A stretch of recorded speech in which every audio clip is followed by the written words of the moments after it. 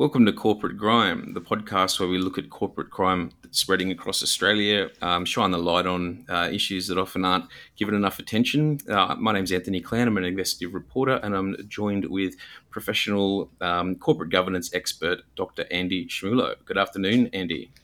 Hello, Anthony. Lovely to be back with you. What a week it's been.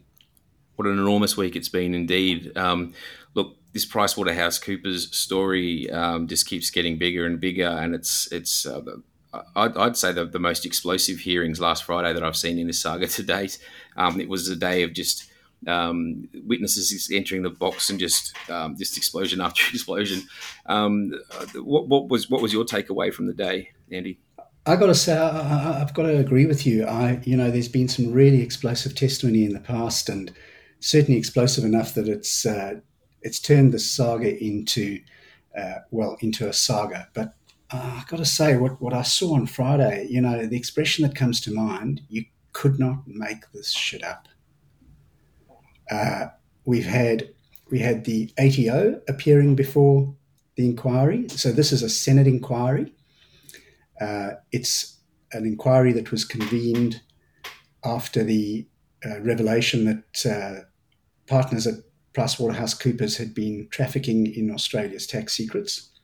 Convened by the Senate, chaired by Senator Richard Colbeck from Tasmania, and he is joined by Senator Barbara Pocock, who is a member of the Australian Greens. Colbeck is a Liberal, and he's joined by Senator Deborah O'Neill, who is from the Labor Party. And I have to say, Colbeck's not bad, but Barbara Pocock and Deborah O'Neill, oh my God. They're forces to be reckoned with. They're doing an absolutely stellar job. You do not want to get on the wrong side of those two women. You'd end up like Andrew Yates, toast. And so Andrew Yates, tell us about him. So we've had PwC, we had KPMG. Now this is a Senate inquiry into consultancies. Generally, obviously, the big four take up the lion's share of that. That's KPMG, PwC, Deloitte, Ernst & Young. Now we've seen Andrew Yates, the CEO of KPMG. KPMG is the biggest, the federal government's, or the big of the big four, gets more federal government money than any other. It's getting billions of dollars. So the CEO, the question is, they need to be beyond reproach. We've had the CEO, Andrew Yates, has been in the stand before, and on Friday he appeared again. Now, Andy, Dr. Schmulow has written a fantastic piece for the Klaxon. You can find it at theklaxon.com.au, where he summarises this, or writes about this. It's a fantastic article. Check it out. But Andy, what were your thoughts on regarding the KPMG CEO on Friday? So the first time he appeared, he burnt himself to the ground. This time he set fire to the ashes. The first time he appeared, he was asked whether KPMG use power maps. Now, as Senator O'Neill pointed out, power maps are not illegal, but they are a problem and they are a concern because they are a means by which to engage in a strategy called land and expand. So what these big consultancy firms do is they engage in the strategy called land and expand. They get into a government department by underquoting for the work that they're going to do. Then once they're in there, they try to massively expand the scope of the work that they've got to do, and they keep upping the price. And by this stage, they've got their tentacles into the department. They are well familiar with who's who in the department. They're looking very closely at building relationships with people in the department. Some of those relationships are built on the basis of an implied promise of a revolving door. So one of the guys who appeared for KPMG on Friday was a senior defense official, and he had gone and joined KPMG. And when he left defense, it was on the understanding that he would not contact anyone at the Defense Department for 12 months. And the first time Andrew Yates appeared, Barbara Pocock confronted him with email correspondence within KPMG in which they were boasting about the fact that this guy still had 6 months to run on his exclusion clause, and he was actively courting people in the Defense Department and building relationships. But I don't want to get hung up on that because that's the tip of the iceberg, right? Mm. First time Yates appeared, Barbara Pocock says to him, "Do you use power maps?" No. No, we don't use power maps. No, I don't even know what a power map is. What's a power map? She holds up a piece of paper and she says, this is a power map. This is a power map, and it's been put together by KPMG. So he proceeded to do this kind of twisting, writhing little dance in which he tortured himself for sort of 15 or 20 minutes trying to explain that, well, it wasn't really a power map, and he didn't think of it as a power map, and he wasn't sure that it was a power map, and blah, blah, blah, blah. And so power map means you've got the consultancy KPMG say maps out the department, who's who, works out who it can hit, who's most influential, etc., and how it can extract the most money out of getting contracts, and working out what's going on. And the crime here isn't as much the power maps, even though they're as bad as they are. The issue, the biggest issue here now is the cover up, and often that's the case now. And that was shown in painful detail, or painful for Mr. Yates on Friday. So, anyway, just to clarify something, power maps are designed to peddle influence, to get tentacles deep into a department, to schmooze, to traffic in kind of relationships. They are antithetical to a government department awarding contracts on the basis of the most rational possible determinants that you could find. If a government department is going to be basing its procurement and purchasing of consultancy services on the most uncorrupted set of criteria, then who it's got cozy relationships with, irrelevant, right? It's got absolutely nothing to do with how the government department should be engaging in procurement. When you have firms like KPMG that are actively promoting these power maps and compiling these power maps and then putting their staff under enormous pressure to go and sell into departments based on these power maps, it becomes a form of soft corruption. So anyway, Andrew Yates, first time he appeared in September of last year, he says, no, we don't use power maps. I don't know what you're talking about. It's all a big ruse. She then shows him a power map. Right, so he's confronted with the fact that he's lied to Parliament. Senator Pocock says to him, you have just been caught lying to Parliament. So he then says, he gets his 2IC, I can't remember what the guy's name is, and this fellow says, oh no, we kind of got hung up on the definition of a power map, and we don't call those things power maps, we call them relationship maps. There's no difference, right? At which point Senator O'Neill steps in and she says, I asked you a question on notice, boys. The question I asked you was, do you use power maps or relationship maps or influence maps or any other kind of map where you map your relationship with people in a government department and how well disposed they are towards you, irrespective of the name you call it? So they were caught absolutely flat-footed. And she read out the specific word for word the questions on notice, and it captured all of that undeniably.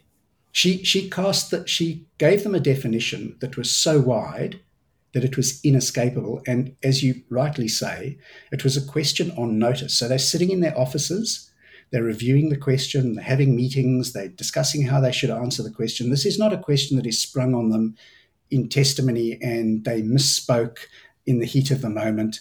That's not what happened here. They're sitting back there with their team of corporate lawyers, working how they can try and get out of it. So that was in September. Fast forward to early February. Yates is back. He's brought with him an entire flotilla. He's got about 10 or 12 people with him as a security blanket. He sits up in front of the Senate, and Barbara Pocock gets absolutely stuck into him about power maps. She says to him, you came here last time and you lied.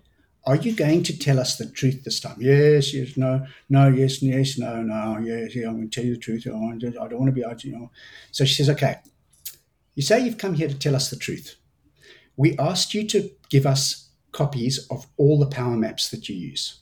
Yep. He goes, yes, we've done that. We've given you copies of all the power maps we use. So she holds up a copy of what they've sent her. And she says, this is not a power map. This is an organizational chart of a government department which you have copied and pasted from the government department's website. So you've tried to find something that is as innocuous as is humanly possible. You've cut and pasted. You've then changed it from portrait mode or from landscape mode to portrait mode. You've deleted the government department's name at the top and you've put your name in, and you've told us that's the only kind of power map you do. He goes, oh, yes, well, yes, well, that's kind of, yes, that's true. That's all we do. We just do it because we want to be efficient. And she says, oh, really? What about this? And she holds up another different actual KPMG power map. It was just Precisely. And well, okay, you've given us this, this sham power map, and she's hold it up there. We've got an image of it at the Klaxon there in Dr Schmulow's piece of what they've sent through. And anyone who spends much time looking at government reports or annual reports or who's in government, and most journalists and politicians have been in that boat. This is quite a familiar. This map or this layout is quite familiar, and you'll see it in all annual reports and say here's our people in our department. So for them to get one of those and then doctor it a little and put it in, she said, you must think we're idiots, and I think that pretty much hit the nail on the head. That's clearly what they were thinking. But she then went and held up what had been provided to the supplied or they'd obtained elsewhere, presumably through a whistleblower. Showing, well, here's actually what you're doing. And he said he hadn't seen this before, et cetera, but he didn't deny it was KPMG. So basically, well, yes, not even basically, but caught red-handed. Here's the quote from Senator O'Neill: "You must think we're absolutely stupid." So anyway, what happens to him? So he's still there. Now he's admitted he's being paid $2.2 million a year. So an enormous amount, a very large proportion of that's going to become more funded ultimately by taxpayers, given KPMG gets such a large proportion of its income from taxpayers, and Australian government departments keep giving big contracts to KPMG, particularly defence. So the issue is, what happens to him? Why is he still there? Well, I think this is an interesting one, but with these big partners, Andy, you've got big partnerships, rather than it being a corporate entity where you've got a chair whose head would roll if they didn't do the right thing and get rid of the CEO for poor performance. You don't have that as such. You've got all these partners, and their primary objective is to maximise money that they can make out of the corporation. So you just don't see the heads rolling like you would ordinarily. And I guess that's why there's calls there to actually properly bring in some laws to properly police these partnerships or make them become corporate entities, or at the very least stop giving them billions of dollars. To be fair, as bad as PwC is, when Tom Seymour, the CEO, was found to have lied to Parliament, he also went before Parliament and he said there was nobody else involved in the tax leak scandal other than Peter John Collins. And then it transpired, not only had there been other people involved, the other people involved had included Tom Seymour, the CEO. And when that was revealed, Tom Seymour had to leave his position. So PwC, at least they kind of had this sort of situational awareness where they said, well, CEO, he's been caught lying to Parliament. It's a really bad look. Tom, you might need to walk the plank. Yates has been caught lying to Parliament twice. Nothing's happened to him. KPMG is even worse. And when Senator O'Neill held up a copy of the bogus org chart, the organizational chart that KPMG had sent in, she said to Andrew Yates, it took us a couple of minutes searching on the web to find where you'd copied and pasted this from. I've got to say, the woman who was sitting next to him, I don't know what her name is. She looked like she'd seen into the vortex. She was just like a stunned mullet. She was sitting there like trying not to look like she was going to burst into tears. It was just all so terrible. And I think, Andy, you sort of summed it up quite well there. So you sort of summed it up quite well there in your piece. Andrew Yates was reduced to the professional services firm's CEO equivalent of Barnaby Joyce. And I think that encapsulates quite a lot there.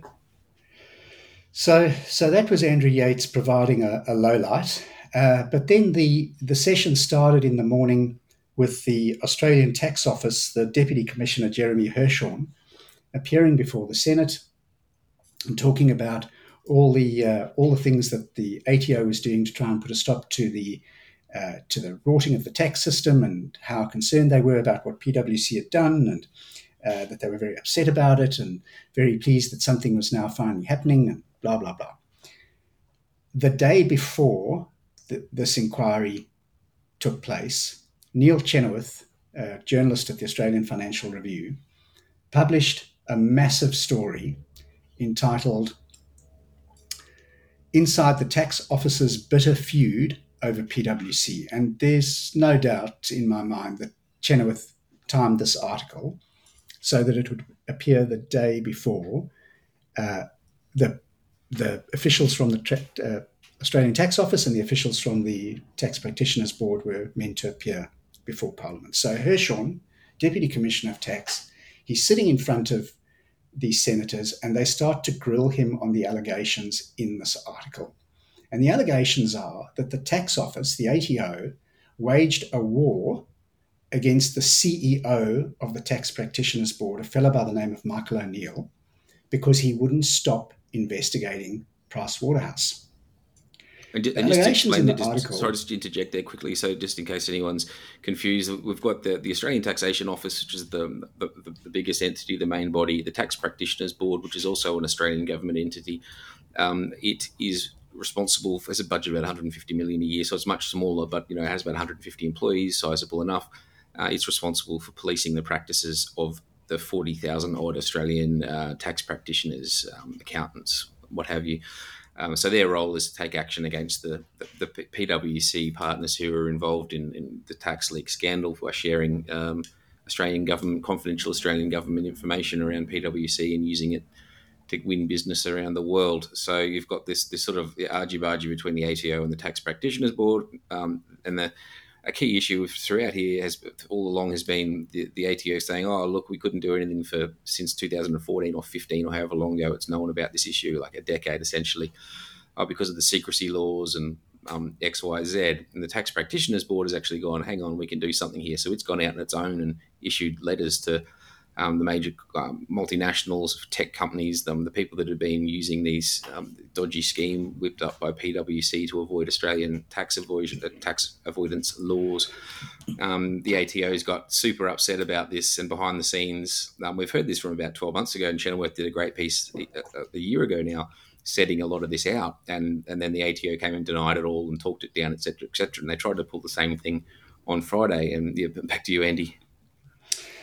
Yeah, spot on. So the ATO is the huge behemoth responsible for tax policy and enforcement of the Tax Act and making sure that it collects taxes from taxpayers. The Tax Practitioners Board is the entity no one had ever heard of until Peter Collins was found to have been selling tax secrets. So Chenoweth says in his article, he makes allegations. I have to say, when I read Chenoweth's article, I thought to myself, and this is coming from someone who's a skeptic and someone who's very concerned about Australia's slide into crony capitalism, and someone who is concerned about white-collar crime. When I read Chenoweth's article, I thought to myself, I don't really know if I believe this. Like, the allegations are so bad, and call me naive, but I've always kind of had this sort of sense that the Australian Tax Office, that its reputation, that its ethics, that its integrity is inviolable, right? That they are bulletproof, they're squeaky clean. And I looked at this and I thought, these allegations, I'm not sure if I believe them. Like, there's some really serious allegations in here. Like, for example, that the current commissioner, Chris Jordan, launched a whole lot of complaints against Michael O'Neill. Michael O'Neill, as I say, is the CEO of the Tax Practitioners Board, this tiny little minnow, that he launched a whole lot of complaints against Michael O'Neill because O'Neill wouldn't bloody stop investigating PwC.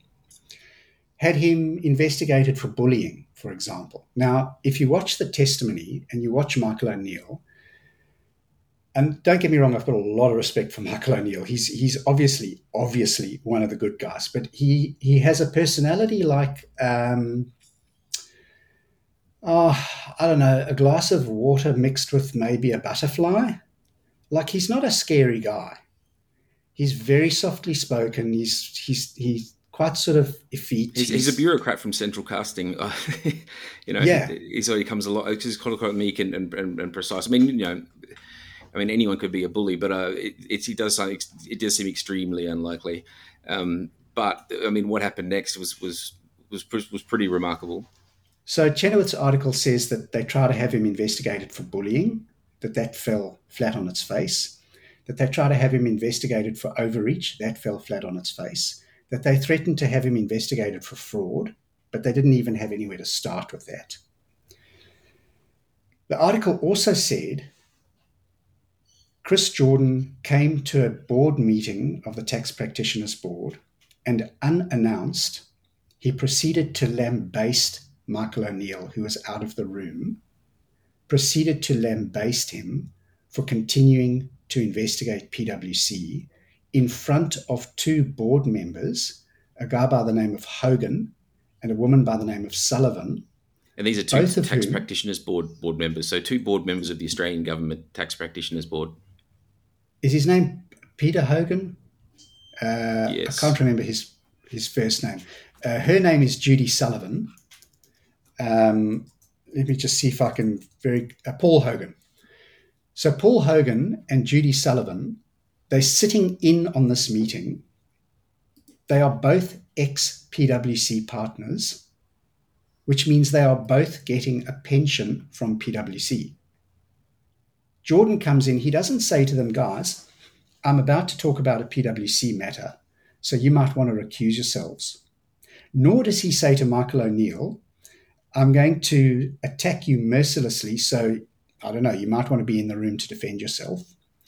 He attacks O'Neill while O'Neill is out of the room and in front of two former PwC partners, both of whom are still getting a pension from PwC, both of whom, get this right, both of whom are in regular and close communication with the then Minister, Michael Sukar.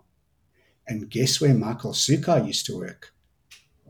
PwC, right? And what came out of the inquiry on top of that was that neither actually got up and said, hey, we're going to recuse ourselves from the meeting. So the TPB said, oh, look, they recused themselves, etc., etc. They haven't been involved in the PwC.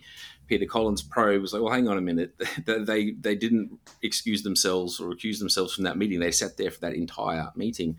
Now, Senator Pocock just said that was the sort of thing that you should be outed from a board from immediately. I mean, that's just beyond the pale. But anyway. And then Michael Sukar, ex-PwC, minister for whatever he was minister for in the Liberal government, Michael Sukar then enacted so-called reforms of the TPB to give the new incoming chairman, who is openly hostile to Michael O'Neill, the power to sack O'Neill.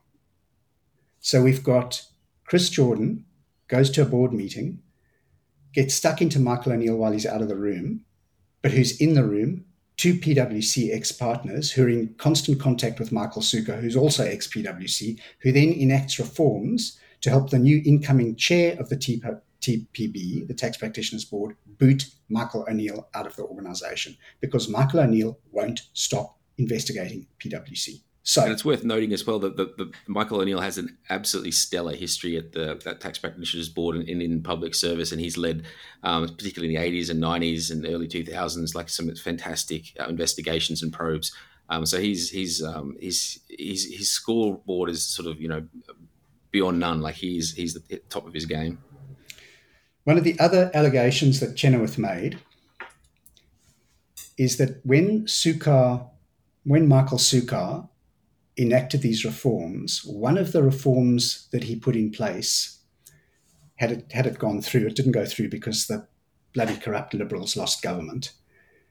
One of the reforms he was going to put in place was that when the new chair of the TPB sacked Michael O'Neill would be subject to a so-called no returns policy.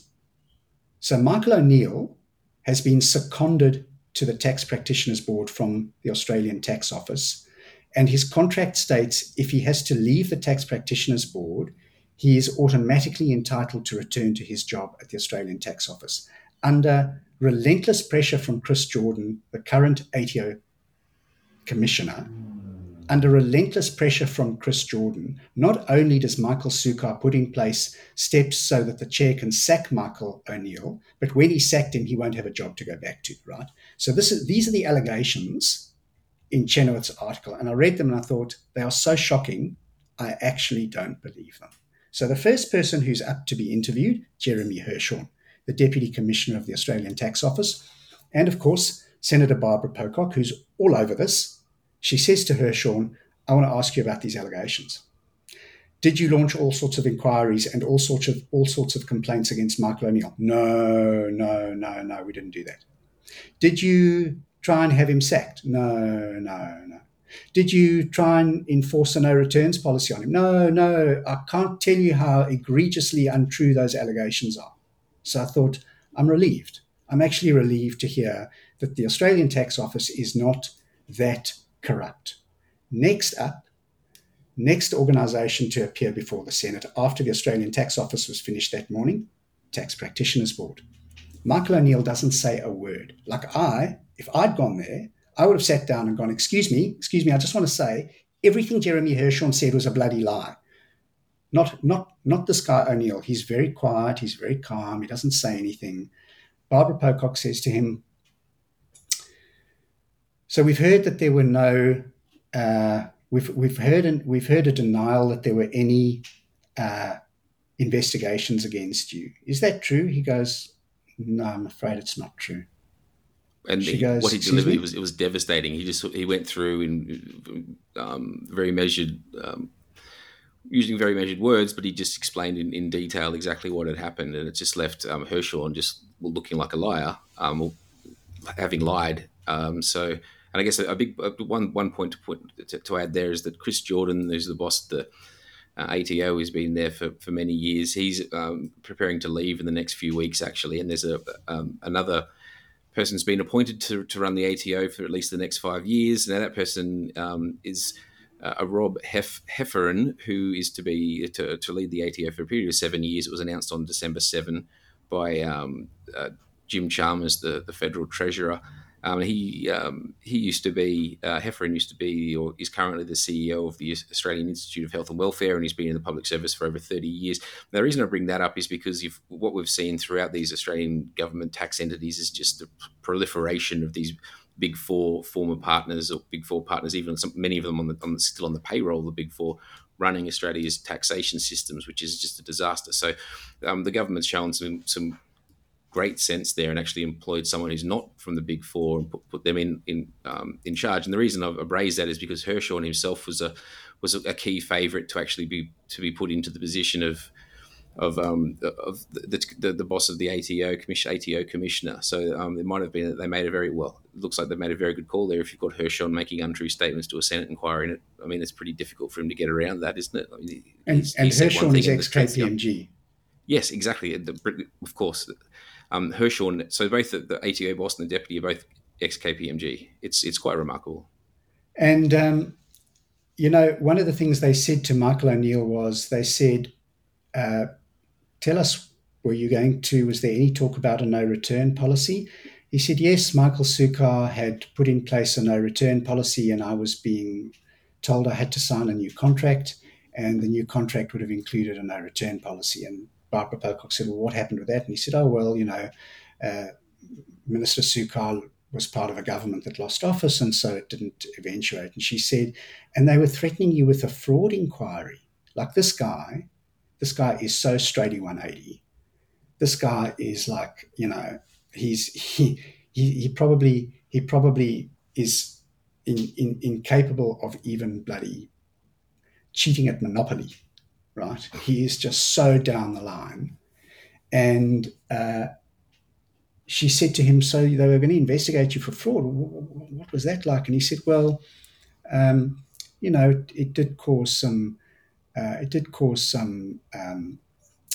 challenges for me and my staff.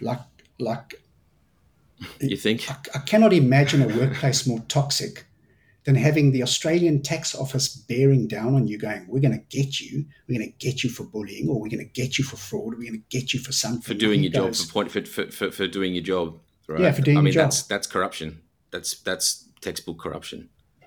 So right there, and by this stage, we haven't even broken for lunch, right? By this stage, the Senate hearings on Friday, it isn't even lunchtime. And what we are hearing is the CEO of the Tax Practitioners Board revealing that he had been subjected to a relentless campaign of vilification and bullying in order to shut him down and shut him up because he wouldn't stop investigating PwC. And while all of this is going on, he's having to deal with board members who are PwC ex-partners and who are in constant contact with an ex-PwC partner who's now minister of whatever Sukkar was minister of. It's just, Anthony, this is no longer Sweden with better weather. This country is becoming Russia with better weather. I This think, is out of I mean, we've control. mentioned before, like between 2012 and 2022, Australia fell faster down Transparency International's index towards corruption than any other nation, with the exception of Hungary, with whom we tied. I mean, they might have even underestimated it. I mean, obviously they were at least spot on, but I mean, this is the sort of stuff that's been going on behind the scenes here for the past decade at least, and it's rotten. And there's a lot more than this. I mean, this is still just the tip of the iceberg.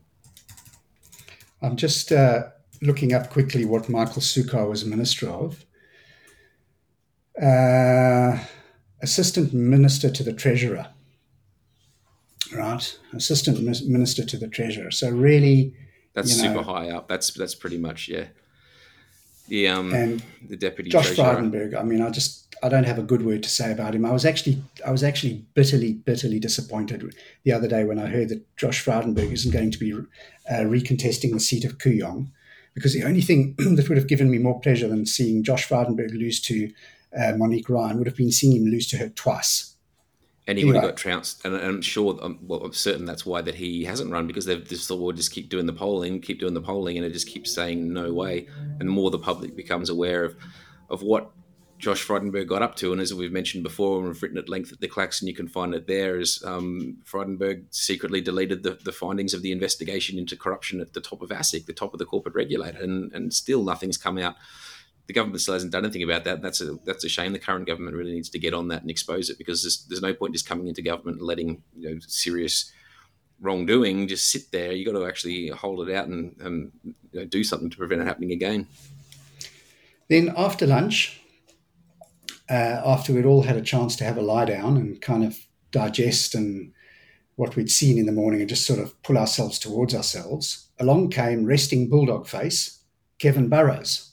Kevin Burrows is the CEO of PwC, parachuted into PwC after Tom Seymour had to leave because he'd been caught lying to Parliament. And Kevin Burrows was in charge of PwC in Singapore. He's a POM. Joe He spent a Aston, I lot of think. he spent a lot of years working in like decades. I think decades working at PwC UK beforehand. So he's PwC Bluebird all the way through. Yep. And he's parachuted into PwC Australia to deal with the dumpster fire that has become the former audit firm known as PwC. But Anthony and I, we've been doing a little bit of digging, and we Mm. found some very interesting information about Mr. Kevin Burrows, resting bulldog face. I think it was Joe Aston who wrote Rear Window in the Australian Financial Review, who referred to him as resting bulldog face. That sounds He's, like Joyce. he's not a pretty man. Big Kevo used to be head of clients and markets for PwC UK.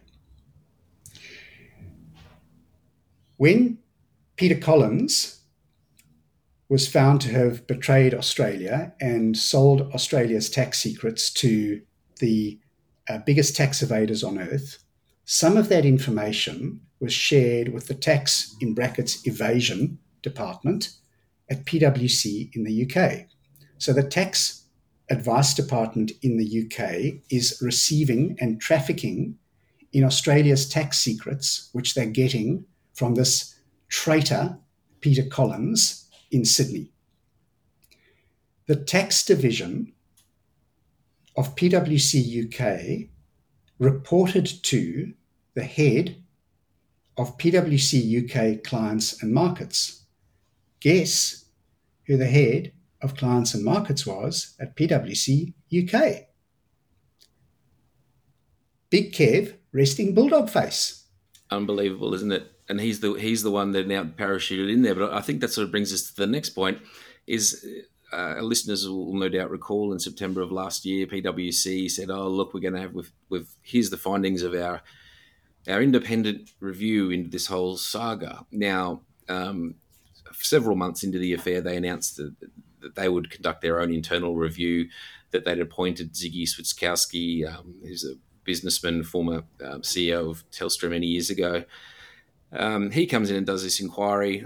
We subsequently reveal, the Klaxon reveals that the terms of reference, PwC is refusing to disclose the terms of reference of this inquiry, and the terms of reference being the instructions that are set for the inquiry, the instructions that PwC sets for the inquiry that it pays for.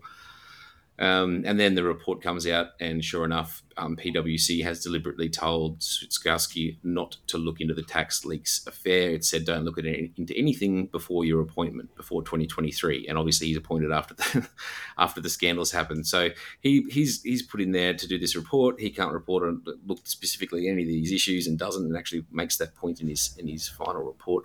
PwC says, look, here's your report. See you later. We're all done. They also put out this so-called statement of facts, 33-page document that's sort of heavily legaled and names redacted and sort of largely a nonsense.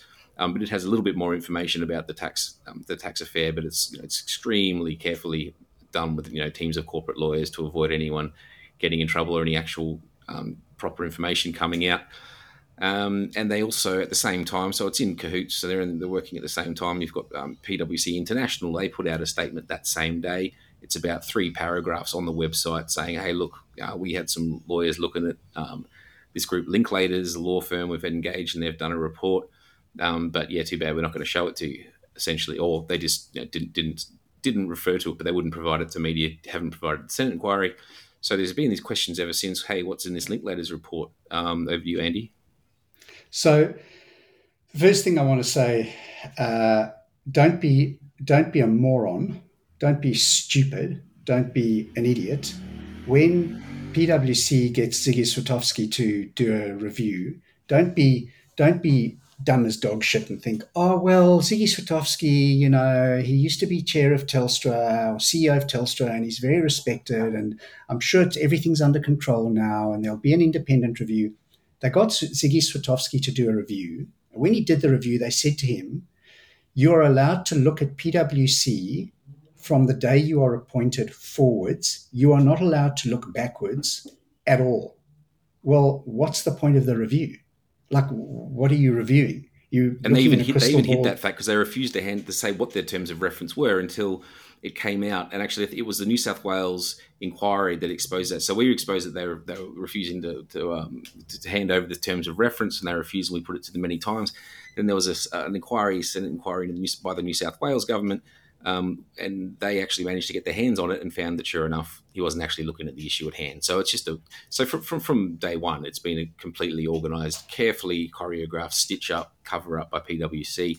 And what is great is the Senate inquiry has done such a good job, and they are completely aware of this, as they've made known, that this isn't good enough. But often it's so frustrating as a journalist. You'll see this, and as an investigative journalist, you'll dig into this stuff, and you'll know exactly what's going on, but you'll have a Senate or authorities that just won't do their jobs properly and won't get to the bottom of it. But this time, they're really sticking to their guns, which is fantastic. And there was some extremely strong language used to that end on Friday. About the Linklaters report. So the Switkowski report is just a curtain trick, right? It's just a fig leaf. But the Linklaters report, that's even worse. PwC has refused to show anyone what the terms of reference were for the Linklaters report, and they've refused to show anybody the Linklaters report, which names a so-called dirty six partners who are at the very top of PwC Global, who are part of trafficking Australia's tax secrets. So Kevo, big Kevo, resting bulldog face, goes and he appears before the Senate, and they said to him, "Where's the Linklaters report? You promised the public, your firm went on the record in September of last year and said, we promise we will give you the Linklaters report." That was September. "Where's the Linklaters report, Kevo?" And he goes, "Oh, no, I've emailed the head office and they've said it's covered by confidentiality and they won't show it to me." Now, at this point, I want to pull back the curtain, right? Kevo is the CEO of PwC Australia. He was the CEO of PwC Singapore. He was in a very senior position at PwC in the UK. He's been parachuted into this dumpster fire to try and save what little is left of PwC. Are you telling me if Big Kevo turned around to Bob Moritz, who's the global CEO of PwC, and said to him, "Bobby, either you give me that Linklaters report or I'm walking, right? I can get a job somewhere else, or I've made so much money I can retire, but I'm not going to be the patsy. I'm not going to be hung out to dry. We promised the Australian public the Linklaters report. You've refused to give it to me. This is not acceptable. If you want me to put this dumpster fire out, you need to give me that Linklaters report." Instead, he says, "Oh, no, I've sent a few emails and they said, no, you can't have it." I call bullshit. I call bullshit too. It's a stitch up. It's a pre-organised stitch up, of course. They don't want to release it. They won't release it. But I think the heart of all of this is like, why on earth is PwC doing its own investigations into itself? Yeah. The governments need to be in there. You know, I mean, they need to be not. Where on earth is the AFP, the Australian Federal Police? They were supposed to be looking into this years ago, and they still haven't done anything. It's outrageous. And PwC, I mean, even with this Linklaters report, clearly there's damning findings in there. I mean, the issue with this Linklaters report is it looks at the international aspects of the tax scandal, not just the Australian information, but all the PwC branches and partners around the world sharing it and making money out of it, or trying to make money out of it. So it makes the issue global. So what PwC is doing, absolutely everything it can, is trying to cauterize the wound, keep it in Australia, keep it locked away in Australia. But that almost certainly isn't going to happen. And it isn't going to happen in a large part because the Senate inquiry is saying, look, no, that's not good enough. We're not going to let that stand. Now, Chair Richard Colbeck said, look, we'll do everything in our power. We will be or are engaging with our counterparts in other parts of the world, other jurisdictions. Now, if you look at the US, for example, the laws there regarding organised corruption, organised crime, or wrongdoing, corporate wrongdoing, much stronger. So there's every chance that there could be quite a bit of action coming from that on that front. But basically, what this means is it's not going away. We saw the Financial Times had a good piece on this on Friday. It's making international headlines. They're not going to get away with it. What is remarkable to me, and I mean, it's got to be, it's all the partners voting. Well, they're not going to vote. They're clearly not going to vote to tell the truth, because it's going to cost them some money. So they're going to vote to cover it all up, which is what they keep doing. But the long-term strategy, the long-term effect is just going to be, this is going to drag out and not going to get any better. And they think it's just going to blow over with the media cycle, etc. But it isn't. What's even more interesting, Senator Colbeck said to Big Kevo, these were his words. He said, "We are deadly serious about getting that report." And he said, if we don't get that report, we on this committee, and it's not just us, it's the whole Australian Parliament, we're going to write a report that's not going to be pretty, and we're going to spread the love around, and we'll spread it around internationally. So he's saying to Kevo, if you don't give us that report, the consequences for you are going to be catastrophic. So now you've got to ask yourself, what's in that report that is so explosive that Big Kevo would rather risk the wrath of the entire Australian Parliament than hand over that report? What's in there?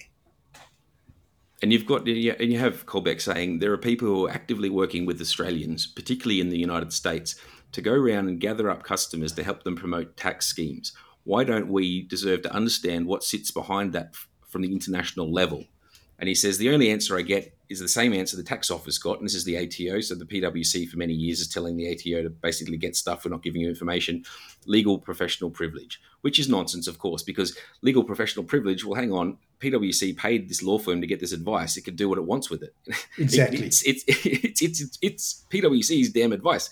It's saying it's legal professional privilege. It's just a nonsense. It's just more of a nonsense on top of nonsense. But I think one really interesting point that we've come by, and this is the basis of a major expose we're going to run tomorrow, which should cause quite a bit of a stir, I think, Andy. So you've got Kevin Burrows saying, "Look, I can't get this report. Blah blah blah. Send an email, etc." Now, there's a person called Patricia Carney who calls herself, or is called Paddy Carney, prefers Paddy, apparently. Now, Paddy Carney is a member of PwC International. Now, remember, it's PwC International. It's based in the UK. That's done this, commissioned this Linklaters report into the global aspects of this scandal. Now, Patricia Carney is a director of the PwC International, and directors of entities such as this. They are required to be able to access company documents. Otherwise, they wouldn't be directors. They've got to sign off on accounts, etc. She has full access. So, Paddy Carney is also PwC Australia partner. Paddy Carney works in Sydney in PwC's offices. She works alongside Burrows. So all Burrows has to do is say, "Hey, Paddy, how's about that document?" So here you've got an independent director, and it's worth noting here, I called Paddy yesterday. It's quite helpful, actually, with a lot of these PwC partners. They have their mobile phone numbers on the website. I guess quite a few of them don't anymore. But anyway, she refused to comment. Like she heard out my questions and then said, "Oh, look, it's been handled by the media team at PwC Australia." So sure enough, I put written questions to Kevin Burrows regarding this. 4 questions. Have you asked Miss Carney for this information? If not, why not? If so, when did you ask her for it? Anyway, comes back from the PR person. Yeah, look, nah, we're not going to respond to that. A lot of these issues were discussed last Friday. So basically, get stuffed. So that's just part of the ongoing cover up anyway. So that won't do much to help them though, because it's the basis now of a major will be the basis of a major expose, and the Senate inquiry will no doubt be watching that very closely. So to make sure that we join the dots, Kevo says when he's asked why he hasn't provided the Linklaters report, if you read between the lines, what's really going on, he said, even I haven't seen it. Now, there's no ways, right? There is no ways that if Kevo had said to the global CEO, at least show me the report, at least let me see it, they would have said no to him. The reason why he hasn't seen it, because he doesn't want to see it so he can maintain plausible deniability. Exactly. That's the way these things work. You don't actually look at it, but they can say, "Hey, the gist of it is X, Y, Z," or just use some language behind the scenes. All good. So he knows what's going on. He's given the heads up, but doesn't actually see it, so he can stand there and correctly say he hasn't seen the report. So there's a company that is registered in the United Kingdom called PwC International Limited, PwCIL. It doesn't trade. All it does is manage the franchise. PwCIL has commissioned the Linklaters report. One of the board members of PwCIL is an employee of Kevo, resting bulldog face. So when he says, I've emailed and they're the other side of the world and they're in a galaxy far, far away and I can't get hold of them and they don't want to give it to me and it's so far away and it's all so difficult, all he needs to do is take his resting bulldog face and his buffy hairdo and stick it round the corner of the door of the office of Miss Carney and go, "Give me the damn Linklaters report." And he'll get it. And what I find particularly interesting, right? Australia is a G8 economy. PwC Global is a global firm. It cannot claim to be a credible global firm without a footprint, a sizable footprint in a G8 economy like Australia. They're risking that. They're risking their presence here. They've already had to sell off their government consulting arm. They're risking the survival of PwC Australia in a G8 economy and the impact that will have on PwC Global in order not to release the report. I say it again. Can you imagine what's in that report? Remarkable. All right, we better wrap it up there, Andy. It was just a remarkable session Friday. It's many more stories to come out of that, and also later this month there is another hearing. This particular Senate inquiry is due to be wrapped up by around the 25th of March. They're due to issue their final report. They have extended their deadline several times. I think this time they'll probably will wind it up by that date. But these issues won't be going away because other Senate inquiries are ongoing. The Standing Committee into Economics, for example, these senators straddle both. So they'll be continuing to track this and to ask questions on this, regardless of whether this this specific inquiry is wound up. Andy. Yep. And if you go over to my LinkedIn page, I've put up edited clips. I've put up clips of the interactions between Barbara Pocock and Andrew Yates, and Senator Deborah O'Neill and Andrew Yates, and it is some of the best entertainment you will watch on TV. Truly remarkable. All right, well, thank you so much, and we'll be speaking to you again next time. Terrific. Thank you, Anthony. Wonderful to talk to you, and all best wishes to our listeners. Thank you so much for tuning in. Indeed. Thank you so much.